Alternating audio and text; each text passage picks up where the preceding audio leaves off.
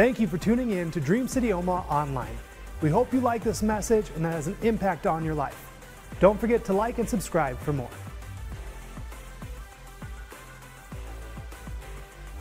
How's everybody doing this morning?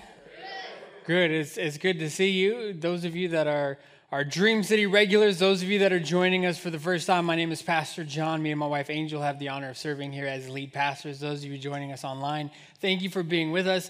And those that are our family and now living in other locations, it's good to see you guys with us as well this morning. Thank you, Pastor Andre, for that tip. We've been reading through the Bible chronologically on this Bible reading plan, if you're new to Dream City. And so January 1st, we started this year-long Bible reading plan, and we are now into the major prophets. We've read through Isaiah. We're reading and finishing Jeremiah this week. Ezekiel will start this week, and it's at the point in our reading plan, excuse me, where it would be very easy to one, feel like I've already read this before because it seems like the same thing happened 10 chapters ago.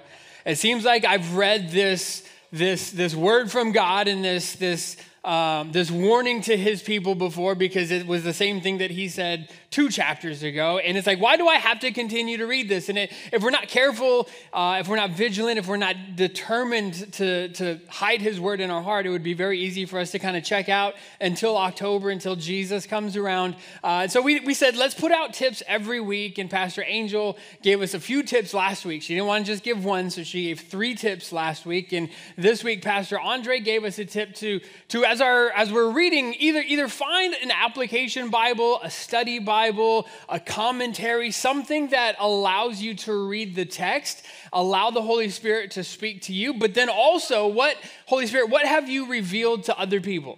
Because there are people who are more knowledgeable than I am when it comes to God's word. So what revelation have you given them, and how does that add to the revelation that you've given me? It gives us a deeper understanding, and culturally it's important because there are things in God's word that's spoken to an agricultural, in a shepherding society, we don't understand. Like leaving the 99 sheep to go chase after the one doesn't really mean anything to me because I don't have any sheep at home. But when you understand it in cultural context, then it begins to have a different meaning. And along those lines, I just want to say, like, this isn't just for you, but this is myself as well. Because there are things that I have said from this platform and from this pulpit and things from God's word, and I've used verses in scriptures not that are contrary to the heart of his word, but that are contrary to the context of that particular scripture. And it got really quiet, and you guys are like, and so here's the thing. As I was studying, there's a verse in Matthew chapter 7 that I have used, and it's been used, and I've heard it used, and I'm not the only one that's used it in this way. But there's a verse in Matthew chapter 7, in the Sermon on the Mount, Matthew chapter 5, excuse me. The Sermon on the Mount, Jesus is teaching, and at the end of chapter 5, he says, the rain falls on the just and the unjust. And we have used that verse, and I have used that verse to communicate it in a way that there are bad things that will happen to good people and not so good people. The rain falls on the just and the unjust. Because when we today think of rain, I don't want it to rain. When I think of rain when I have a tee time in 30 minutes and now I'm not going to be able to golf because it's raining. I think of rain in baseball games that are canceled because of rain. I don't want it to rain on me, right? We can read it in that way. But when you get the context of what Jesus is teaching and what he's talking about, see, he's not talking about bad things happening. He's talking about loving your enemies. Because 2 verses before that, he said, you've heard it said to love your neighbor and hate your enemies. But I say, love your enemies, pray for them. And then he says, God will send his son on the righteous and the evil, and he will cause his rain to fall on the just and the unjust. And to people who needed the sun and people who needed the rain in order for their crops to grow, for them to make a living, this was not God saying that there's going to be bad things happening to good people and bad people, although the scripture does say that. So in the heart of the word, it's not wrong. But in the context of that scripture, this is not about bad things happening. This is about the lavish grace of God being given abundantly, indiscriminately on good and not so good people. That God's grace abounds to everybody. And so the point of an application Bible, a study Bible, a commentary is so that as you read, you're able to digest, Holy Spirit, what are you saying to me directly through your word? And then what revelation have you given other people, and how can that maybe clear up some things for me? Does that make sense? So just wanted to I don't know if it's an apology. I don't feel like I have to apologize for teaching that or saying that. But I want to let you know that it's not just you, it's all of us. There is constantly revelation being given from the Holy Spirit, and hopefully he does that today through our text as well. We're going to continue our Bible reading plan and our study of the scriptures. We're in Jeremiah, like I said last week. In Jeremiah, God comes through the prophet Jeremiah giving warnings to the southern kingdom of Judah and letting them know, listen, the northern kingdom of Israel has already been conquered by the Assyrians, and if you don't change your ways now, Babylon is going to come. They didn't believe it. They hardened their hearts. And now in our scriptures, we've seen that Nebuchadnezzar has come. He's taken from Judah, from Jerusalem, people to live in exile in Babylon. And it's not just a one-time thing, but there are 3 invasions from Babylon. The first results in some people in the treasuries from the temple being taken back to Babylon. And it culminates with the temple being destroyed, the city walls being destroyed, and literally the city of Jerusalem lies in a heap of rubble. And God's people, the kingdom of Judah, the tribes of Judah, Benjamin, now living in exile in Babylon. And Jeremiah comes and he's writing letters to them. He's encouraging them. He's letting them know what's going on. And today I want us to look at Jeremiah chapter 29, which was in our reading for this week. And I want us to take a look and again, not take one scripture, pull it out of context, but instead look at the entirety of Scripture and allow Scripture to interpret itself. So Jeremiah chapter 29, verse 4, God comes to Jeremiah, and Jeremiah writes a letter to those that are living in exile, and here's the letter that he writes. This is what the Lord of heaven's armies, the God of Israel, says to all the captives that he has exiled to Babylon from Jerusalem. Verse 5, build homes and plan to stay. Now imagine, and it's hard for us because we don't fully grasp the situation that they find themselves in. You know, we hear about wars around the world, and we hear about Russia invading Ukraine, and we hear about, all of these other things, but for us living in the United States in 2022, we can't comprehend a nation invading and taking us to live in their land.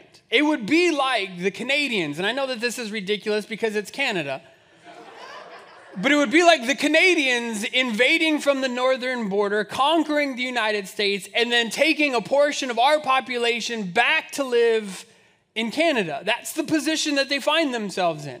And as we're in Canada, there are people and prophets and pastors and teachers who come up and they say, listen, we're not going to be here for a very long time. It's only going to be a couple of years. God will soon, he's going to bring us back shortly. And then you get a letter from Jeremiah. And Jeremiah says, listen, this is what God says to those of you living in Canada. This is what God says, build homes and plan to stay. And at the introduction of that letter, you would say, but I don't want to stay. But these other people are telling me that I don't have to stay here very long.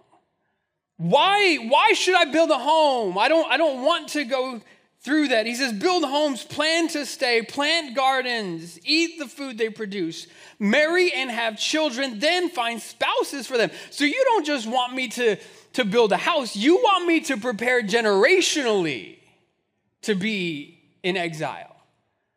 3 generations. I want you to have children and marry your children off, and I want you to have grandchildren in Canada. I don't want to do that. It says, multiply, do not dwindle away, and work for the peace and prosperity of the city where I sent you into exile. Pray to the Lord for it, for its welfare will determine your welfare. This is what the Lord of heaven's armies, the God of Israel, says. Do not let the prophets and fortune tellers who are with you in the land of Babylon trick you. Do not listen to their dreams because they are telling you lies in my name. I have not sent them, says the Lord. I think that would be a word from the Lord for us today as well. This is what the Lord says. You will be in Babylon for 70 years. Hold on. What?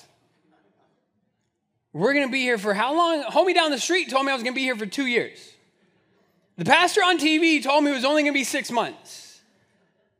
What do you mean, Jeremiah, I'm going to be here for 70 years? But God says, but then I will come and do for you all the good things that I have promised, and I will bring you home again. Verse 11, for I know the plans that I have for you, says the Lord. They are plans for good and not for disaster, to give you future and a hope. And in those days when you pray, I will listen. If you look for me wholeheartedly, you will find me. I will be found by you, says the Lord. I will end your captivity and restore your fortunes. I will gather you out of the nations where I sent you and will bring you home again to your own land. Lord, we thank you for your word today. Holy Spirit, I pray that you would bring fresh revelation, fresh insight, God, that it would produce transformation in our lives. We look to your word today not to be informational, but to be transformational. But that can only happen as we take your word and put it into practice in each and every one of our hearts and in our lives. And so we pray that you would empower us, give us the boldness, the determination, and the dedication to not just be hearers of your word, but to be doers of your word as well. We love you. We thank you for this time. In Jesus' mighty name, everybody said amen.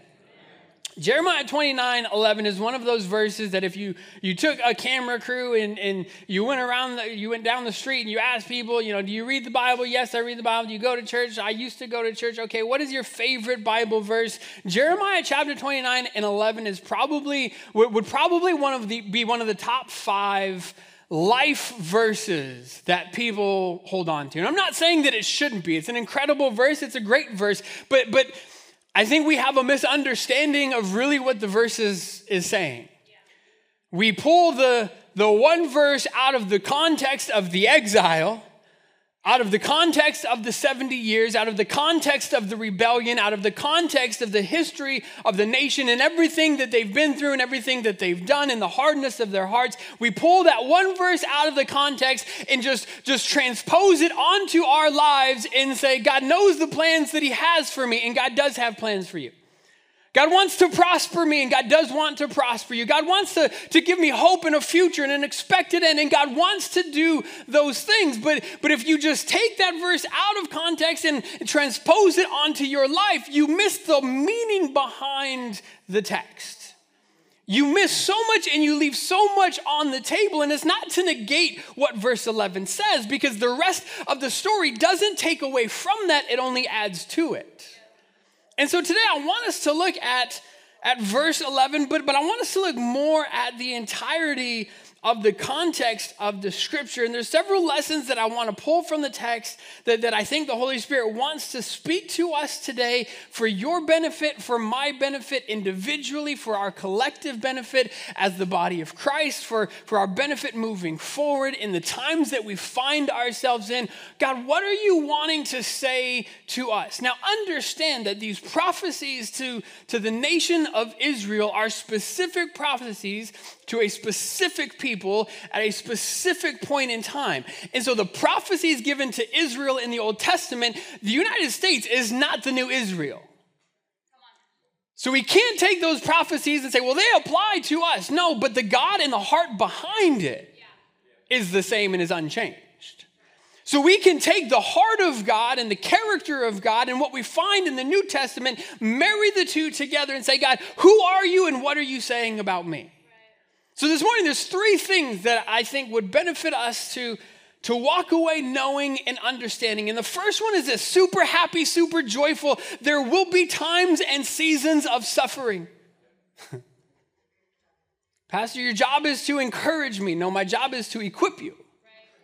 Sometimes that happens through encouragement. And sometimes that happens just by giving you the truth of God's word. And the truth of God's word is that there will be times, there will be seasons in this life that you just go through stuff. We have to understand, first of all, the source of suffering. Because not all suffering is caused by the devil. We can read the book of Job and think that we're Job. The devil just did this to me. The devil made my tire go flat. The devil caused, sometimes, yes. But I think the credit that the devil gets, he doesn't deserve a lot of the times. Because he's not the only source. Sometimes we are our own source of suffering. Sometimes it's simply a result of the decisions that we make, of the lifestyle that we choose, of the places that we go, the people that we hang out with, the things that we say, the things we watch, the things we listen to, what we choose to give our attention and our energy to, those things that we worship in place of God in our lives. Sometimes the sufferings that we go through are a result of our actions. Sometimes it's not us, but it's the people close to us. I didn't do anything, I understand that, but the fact that you are a fallen human being living next to other fallen human beings, living in a fallen world that has not been fully sanctified, but we have the hope that one day we will be and it will be, but we are not there yet. We have to understand that there is sin present, and with sin comes death and consequence. And so there are consequences not only for our actions, but for the actions of people around us. Sometimes it's the enemy, yes. Sometimes it's just a result of going through life and being a human. Like sometimes you just can't get away from it, but the fact is there will be times, there will be seasons of suffering. And Judah is in Babylon and they're suffering and they're living under oppression of King Nebuchadnezzar, who was not like the nicest king. He wasn't. At the end of Jeremiah, you will read and you will see that Nebuchadnezzar comes, takes the king of Judah, chases him out of the city, takes his 2 sons, kills his 2 sons in front of him, makes him watch, and then plucks out the king's eyes because he wants the last image that he ever saw to be the death of his 2 boys. Like this is the king that they are living under in Babylon. And they're crying out to God and saying, God, when is it going to end? God, when will you bring us back? God, when are you going to return us to our homeland? God, when will you make it better? You ever ask God that question in your life? God, when are you going to make it better? God, I need a financial provision. God, my finances. God, when will you make it better? God, I have this thing in my physical body that I'm struggling with and I'm dealing with. God, when will you make it better? God, I've been struggling with depression and anxiety. God, when will you make it better? God, all of these things are going on around me. God, when will you make it better? And they're asking God, when is it going to happen? And here's God's response to them.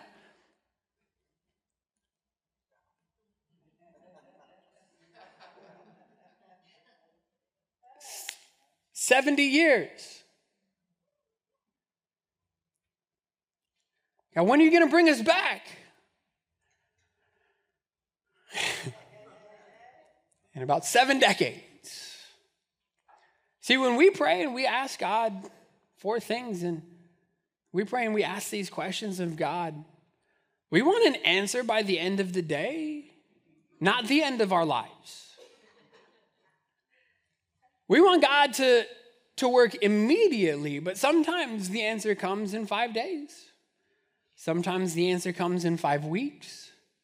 Sometimes it's 5 years. Sometimes it's 5 decades. I don't know when, but I do know that there are times and that there are seasons of suffering, and there's this dangerous, reckless teaching that is pervasive in the church today, in our nation, which is the most ridiculously blessed nation, prosperous nation, not just on earth today, but in the history.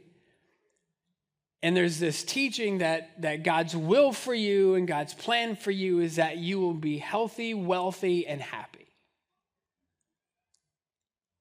And I wish that was the case. The problem is I can't find any scriptural reference for that. Well, Pastor John, what about, at Dream City? We say that God wants us to live abundantly. He came that we would have an abundant life. That's what we say. That's who we are. That's what we want to do. Yes, absolutely. But understand, and that's why we're very clear when we say that abundance does not mean stuff. Abundance does not mean that you'll never go through hard times. But it means that regardless of where you find yourself and regardless of the circumstances and the situations around you, you can walk in an abundance of love and an abundance of joy and an abundance of peace and an abundance of purpose in Him, an abundance of the things that we find in Scripture that regardless of what's going on around us, God, you're working inside of us. And so that's the abundance. But the problem is when we tell people that God wants you to be healthy, all you have to do is believe. Now, yes, God does heal, but God does not heal according to our desire or our timetable. I remember when my grandma was battling with cancer, and it was getting down to the end, and we got a phone call from my mom like, hey, you guys need to book a ticket and you need to get down here. I remember being in that room and praying for her, and there's pastors and there's preachers and there's elders and there's like people, men and women of faith who have walked with God for years, and we're standing around this hospital bed as this woman is fighting for her life, just praying and believing, God, you're going to raise her up. God, you can do it. God, you're capable. You're able. Would you just? Remember we went to get some lunch one day and got a phone call that was it. She was gone. And for weeks, I was so mad at God. And God, how could you? God, what are you thinking? God, why didn't you? God, we prayed. God, we believed. God, we had faith. The prayer of faith will heal the sick. Is your word not true? He said, you didn't heal her, God. Why didn't you heal my grandma? And I've shared this story before, but I was in here in prayer one morning, and I was over on this side, and I was walking, and I was praying, and I was arguing with God. I said, God, why didn't you heal her? And He says, who said I didn't heal her? And I said, well, she's not here. Hello, McFly. Like, clearly, you didn't heal her. And He says, I gave her the best healing she could ever experience. Because now she's in a place where there is no more cancer. There's no more pain, and there's no more tears, and there's no more heartache, and there's none of that. There's no ventilators in heaven. There's no breathing tubes in heaven. You're sitting there complaining that I didn't heal her. Could I have healed her temporarily and touched her physical body? Yes, but I chose to heal her eternally. When God said that, I was like, my bad. Okay. God wants you to be wealthy. God will bless you, yes. God's supernatural favor will be upon you, yes. But the favor of one is not the favor of another. To one He gave 5 talents, to one He gave 1 talent. We are not to judge what God has blessed us with or given us in comparison to one another. We are to look to God as the giver of all things and say, God, thank you. I am grateful. I'm full of gratitude for what you've entrusted to me. I look at the Apostle Paul, and he says, I can do all things through Christ. What's he talking about? Being content, whether I have a belly full of food or I haven't eaten in weeks. He said, I've been shipwrecked. I've been stoned and left for dead. The townspeople thought I was dead. They had stoned me until I was under this pile of rubble, and they thought that they had finished the job, and yet I got up and I walked away. And in those situations, I can be content because God is all I need. I don't see health, wealth, and happiness. I don't see God mentioning your happiness. I see Him mentioning joy. Joy everlasting, fullness of joy. But there's this teaching that if you just believe it enough and you have enough faith, then you'll be healed and you'll get the promotion and you'll get the raise and you'll have the house and the cars and all of the toys, and everybody will look to you as some example of wow, look at God's righteousness because of how much stuff this person has. And it's a dangerous teaching because if we lead people to believe that, when they go through these times of hardship and trial and suffering, which we all will, and we pray and we say, God, when are you going to make it better? And God's response is 70 years. in the time between the time we pray and God has answered the prayer, we're left wondering, did I not have enough faith? Am I a bad Christian? Is it something wrong with me why God isn't answering? Is it my fault? And then after we've exhausted those questions, we turn our attention to God and say, is God even there? And if God is there, does God even care? And it's a dangerous teaching because it leads so many people down this path to where when they go through stuff and their problems aren't answered by the end of the week and they don't see an end in sight, they leave the church and they leave the faith because they believe God doesn't care about me, or he's not real, or there's something defective with me because God didn't answer me by Friday.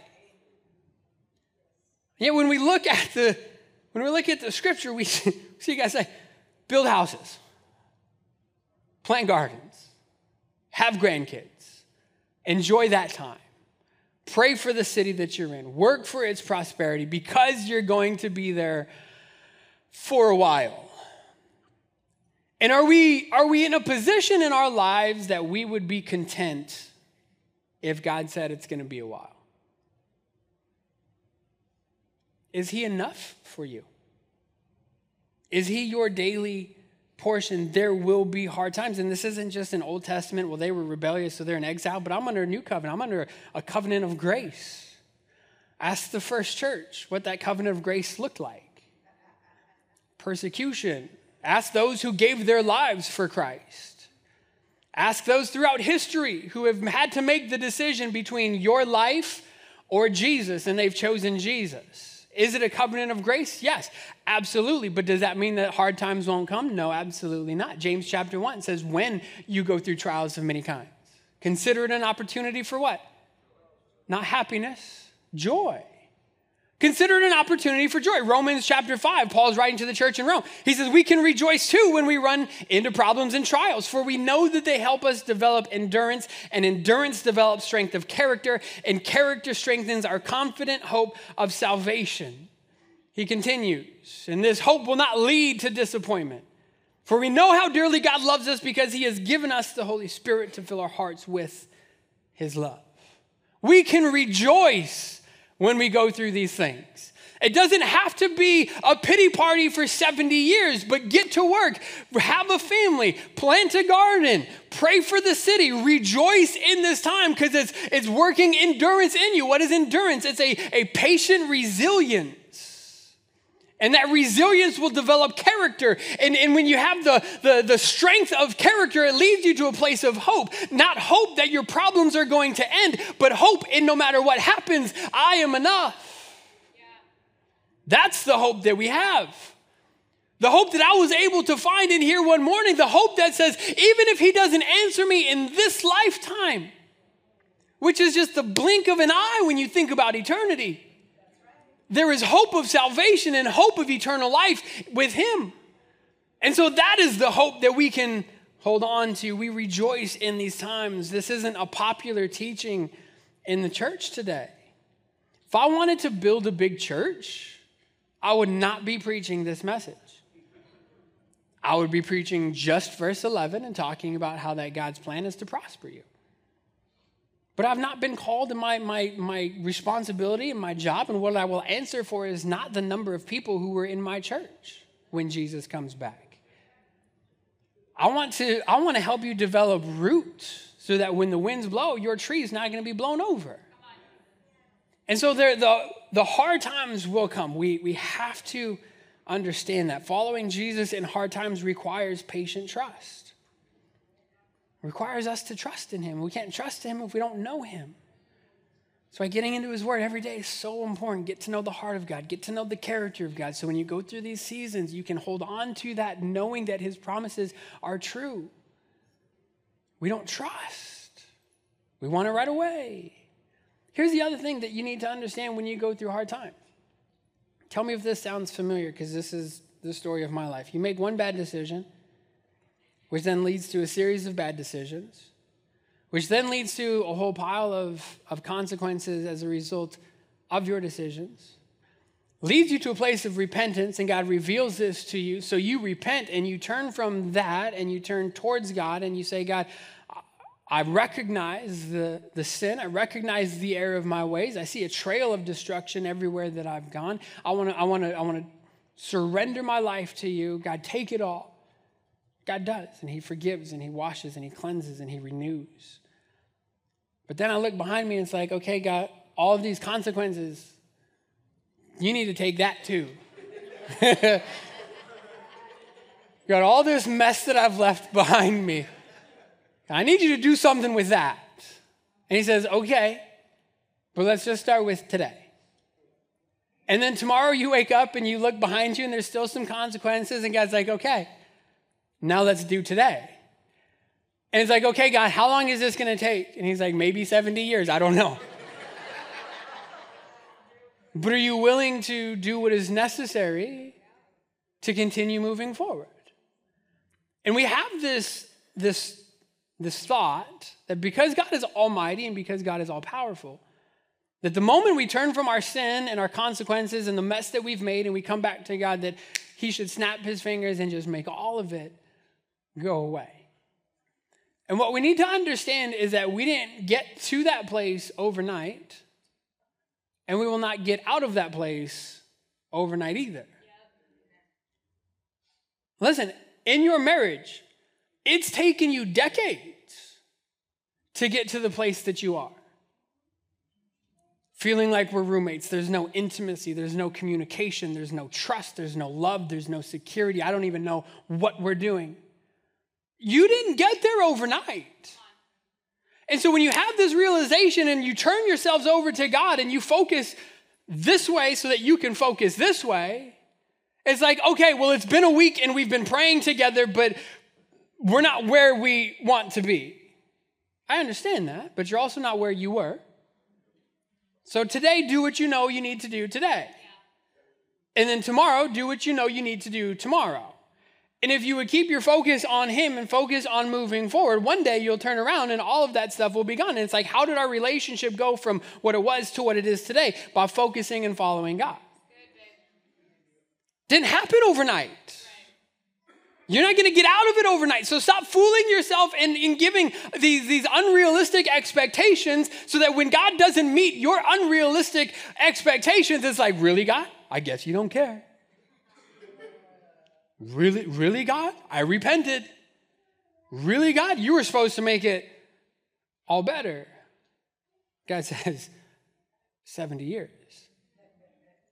So how do we do that? How do we develop this endurance? How do we develop this character? How do we make sure that we get from where we are to where we want to be? The second thing that I want you to understand is that no matter what season you're in, there is always work to be done. No matter what season you're in, it could be the worst season of your life, there's work to be done. It could be the best season of your life. There's work to be done. God could be blessing you on all sides. There's work to be done. In every season, what does he say? He says, build homes. He says, plant gardens. He says, marry off your kids. He says, have grandkids. He says, pray for the prosperity. Work for the prosperity. Do everything that you can in the season that you find yourself in. Don't just sit there, which is what we like to do because we're Americans. Don't just sit there. We find ourselves going through these struggles and these trials and these sufferings and these hard times, whether it's a report from a doctor and a diagnosis that we get or relational strain, or we've been praying, we've been asking God for something and we don't see the answer, our finances, or whatever situation you find yourself in or have found yourself in. We can find ourselves in these seasons and periods of suffering, and all we want to do is just sit down. If we were in the Bible days, we would put on burlap and throw dirt on our heads. You know what the modern day equivalent of the burlap and the dirt is? A blanket and Netflix. Like, that's where we find ourselves. If God were to write his word to the church today, he would say, when you go through these times, don't just throw a blanket on and binge watch Netflix. But that's what we like to do. There's work that needs to be done. There are things that you need to do. Well, God, I need this work in my physical body. Okay. What does your exercise routine look like? Well, God, I'm into fitness. You're into fitness? I'm into fitness, a whole pizza in my mouth. That's my exercise routine. I'm curling the remote, God. I was like, no. God, my mental health. I've been dealing with this, and I can't seem to get over this hurt. Okay, what are you meditating on? What are you focusing your thoughts on? What are you giving your time and your attention to? God, in my marriage, in my relationships, okay, where are you investing your time? Where are you investing your energy and your attention? What are you giving the best parts of yourself to?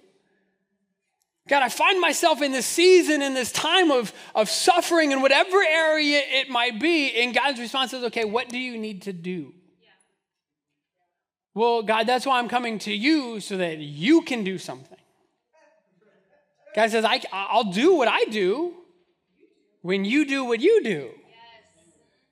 And I've said this before. I was listening to Bishop T.D. Jakes, and he had said something. He said, so many times as Christians, we pray and we say, God, give me a table, give me a table. And God says, I don't make tables, I made trees. God, do it for me. He says, no, I've given you the resources and the abilities, and it's your job to take the resources I've given you and the abilities that I've given you and put them to work to produce what I can produce through you. But we don't want that. Maybe we come out of a season of suffering and it's like, oh, thank God. Thank God that's over.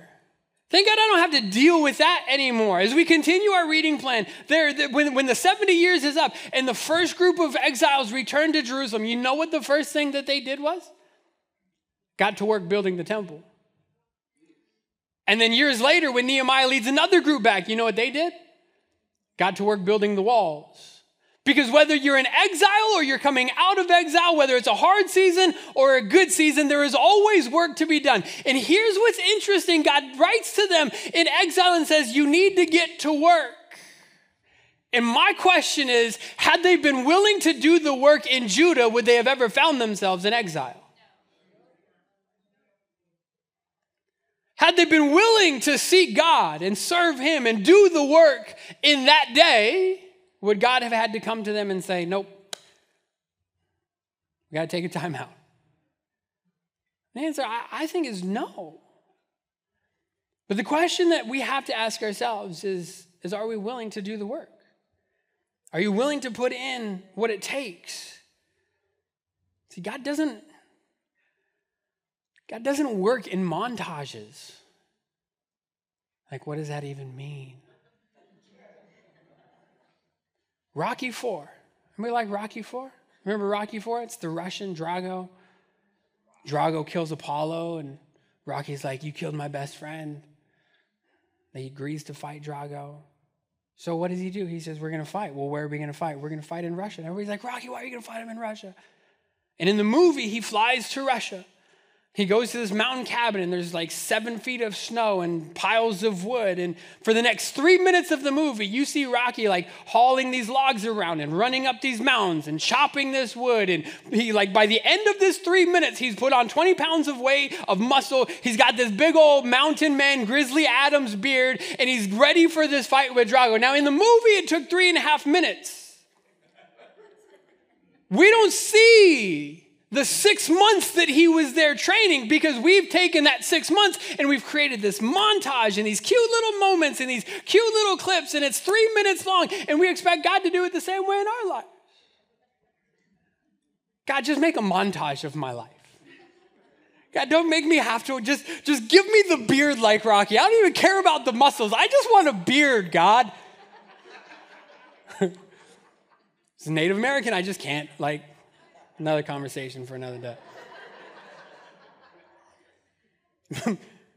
But he doesn't work that way, and there's work to be done, and it's hard work, and it's laborious work, and it's work day after day after day. And just when you thought you got done with the work, guess what? There's more work to do. I remember when we first got married, I was a liar. And I don't just mean occasional white lie. No, I mean when I was confronted, my tendency and my natural default was to lie. John, did you? Nope. I don't know how that happened. I don't know where that money went. I don't know what that is on the computer. I didn't do that. Well, John, it's just you and me. Somebody must have broke in and did some stuff because I sure didn't do that. And when I was confronted with something that I had done, my go-to response, like I didn't even think about it, my go-to was lie. And for years, it created so much tension, such a breakdown in communication, such a lack of security for my wife, just ripped intimacy out of our marriage because I would lie.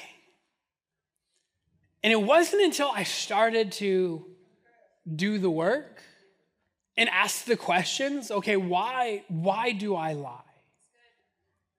Why, when I'm placed in this situation, is my tendency to lie? And it was this process of going through it, and it's like, well, it's because I don't want to let people down. And because I've messed up, and if I confess it, then I feel like I've let people down. And I can't let people down because as a kid, I remember like Dad was only home 1 week out of the month. And so when he was home, everything had to be perfect. You can't let Dad down. Like not that was the expectation, but that as a young child, that was the perception. And so because I can't let him down, I can't let other people down, and so I worked through all of that, and it's like, Dad, Heavenly Father, I have all these daddy issues. And I've got all of this stuff that like traces all the way back that has led me to this place where like that's my response. And so I worked through that, I confessed that, I acknowledged that, I recognize that. But then I questioned again, what do? I lie. It's like, okay, well, why am I still lying if that was it? And he says, well, that wasn't the only reason. But you lie because you're afraid of vulnerability. Well, why am I afraid of vulnerability? Because you have this feeling like you can't trust people. Well, why do I feel like I can't trust people? Because growing up as a pastor's kid and the things that people said about you and the expectations that they put on you and the way that they would use you to get close to, and they didn't really care about you.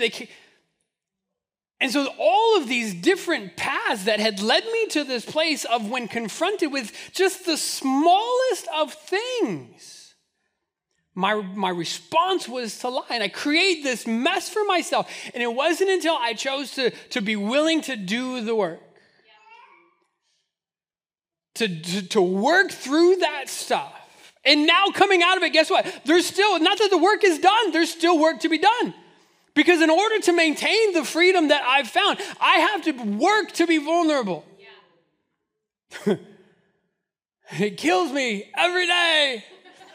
And I have to work to be transparent, and I have to work to bring things into the light rather than hide them in the dark. Why? Because I don't want to go back to what I went to, what I was in. But just because I'm not in exile anymore and I'm walking in freedom doesn't mean that I get to sit on the couch, turn on the TV, kick my feet up and say, all right, we arrived. No matter what season you find yourself in, there is always work to be done. So we have to understand that there are seasons of suffering. We have to understand, regardless of where and when we find ourselves, there's work to be done. But the third thing we see in the scripture is there's always a hope to hold on to. And I want to finish with this because some of you are looking at me right now like, well, you've perfectly ruined my life verse. Thank you very much. I guess I have to go back to my Instagram profile and remove Jeremiah 29:11 from off of it, because I don't want that to be my life verse anymore. Now listen, I want to end here because it doesn't just end with the 70 years. And it doesn't just end with endless amounts of work and nothing to show for it. But we also have to understand that there is a very real hope that we can hold on to. And that's when he gets to verse 10. He says, but then you will live in exile. You'll have to work in that season. You're going to have to go through some stuff. I recognize it's a hard time, but then. And some of you have been waiting for your but then. God, when can I get to but then? He says, but then I will come and do for you all the good things that I have promised. I will bring you home again, here's where we find your verse. For I know the plans that I have for you, says the Lord. They are plans for good and not for disaster, to give you a future and a hope. God says there's suffering, and I recognize you're suffering now. But I want you to understand that your suffering is not indefinite, and your suffering is not forever. And the season, though it might be going on and it might be continuing, will not last forever. I can't tell you when it's going to end. I don't know when your but then is coming. Maybe your but then is my grandma's but then. Maybe you've been dealing with something and your but then is that time he takes you to that place, that perfect place where there are no more tears and there is no more pain. Maybe your but then is in 5 months when you decide to do the work. Maybe your but then is right around the corner. Maybe you're just entering into it. I don't know when your but then is, but I know that God is a but then God. There's a hope that we can be sure of, and there's a hope that we can hold on to. See, when you're going through seasons of suffering, you have to ask the question, am I holding on to despair or am I holding on to hope? Because you can only hold on to one of the two. You can choose to hold on to despair, focusing on the circumstances and focusing on the things going on around you. Or you can hold on to the character of God who says, but then.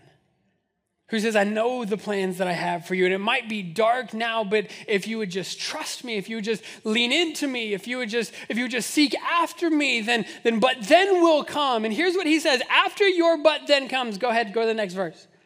He says, in those days when you pray, I will listen. If you look for me wholeheartedly, you will find me. I will be found by you, says the Lord. And I love how God is always changing our perspectives. Right? Like we have one idea, we think it should go this way, we expect something, and God's like, hold on. Let me just adjust your focus really quick. He has a way of doing that, and here the people are crying out to him saying, God, when is this captivity going to end? God, when is exile? God, when are you going to make it better? And God says, I'll make it better in 70 years, but until then, I need to know that you're willing to do the work. Put in the effort, do the things that you need to do today, tomorrow, do the things that you know you need to do tomorrow, and focus on me, trust in me, develop endurance, develop patience, develop persistence, develop character. That leads you to a place of hope. And he says, listen, I'll bring you back. He says, I'll bring you back home, and I'll give you what you're asking for, but here's where he changes their perspective. Because for God, it was never about a place. It was always about a people. He says, yes, you can come back to your land, but even more than that, you can come back to me. They were asking, God, when can I come live in my home again? And God says, you can do that, but even better than that, you can come live in my presence again. God, when can I return? He says, you can return, but even more, you're going to return to me. You can come back, Luis. See, Jeremiah chapter 29, verse 11 is an incredible verse. And if it is your life verse, I would encourage you to continue to quote Jeremiah 29:11, but understand the context of it. And it's not just a verse that promises smooth sailing in your life. But it's a verse that promises that even when the waves are crashing over your boat, there is a greater hope that we can hold on to. It's not a verse that promises the absence of pain in our life, but it's a verse that promises that the pain isn't forever. There is one thing that I would want you to walk out with today. If you just remember one thing that I say, if you haven't taken a single note for the last 40 minutes, and you want something to write down, here's what I would leave you with. God's will for you is not to keep you from suffering, but it's to bring you closer to him as he brings you through suffering. In 29, verse 11, without the context of the rest of the chapter, is a verse that promises that there won't be suffering, but prosper, hope, future, expected end.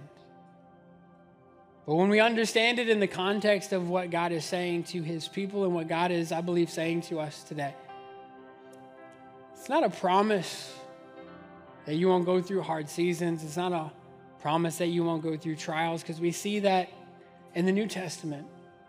James, Paul, they don't say if you face trials. They say when.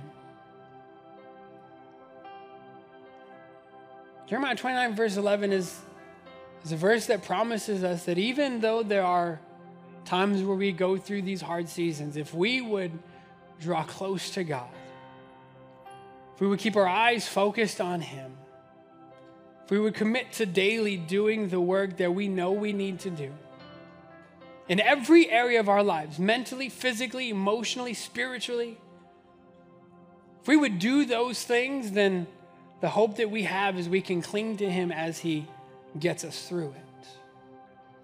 Sometimes it's a quick journey, sometimes it's a long journey, but we know that at the end of the journey is joy unspeakable and full of glory. We know that at the end of the journey, we will pray and he will listen. We will be in his presence. We will be the temple for the Holy Spirit. We will walk in the fullness of the abundant life that he has come to pay for and to purchase for us.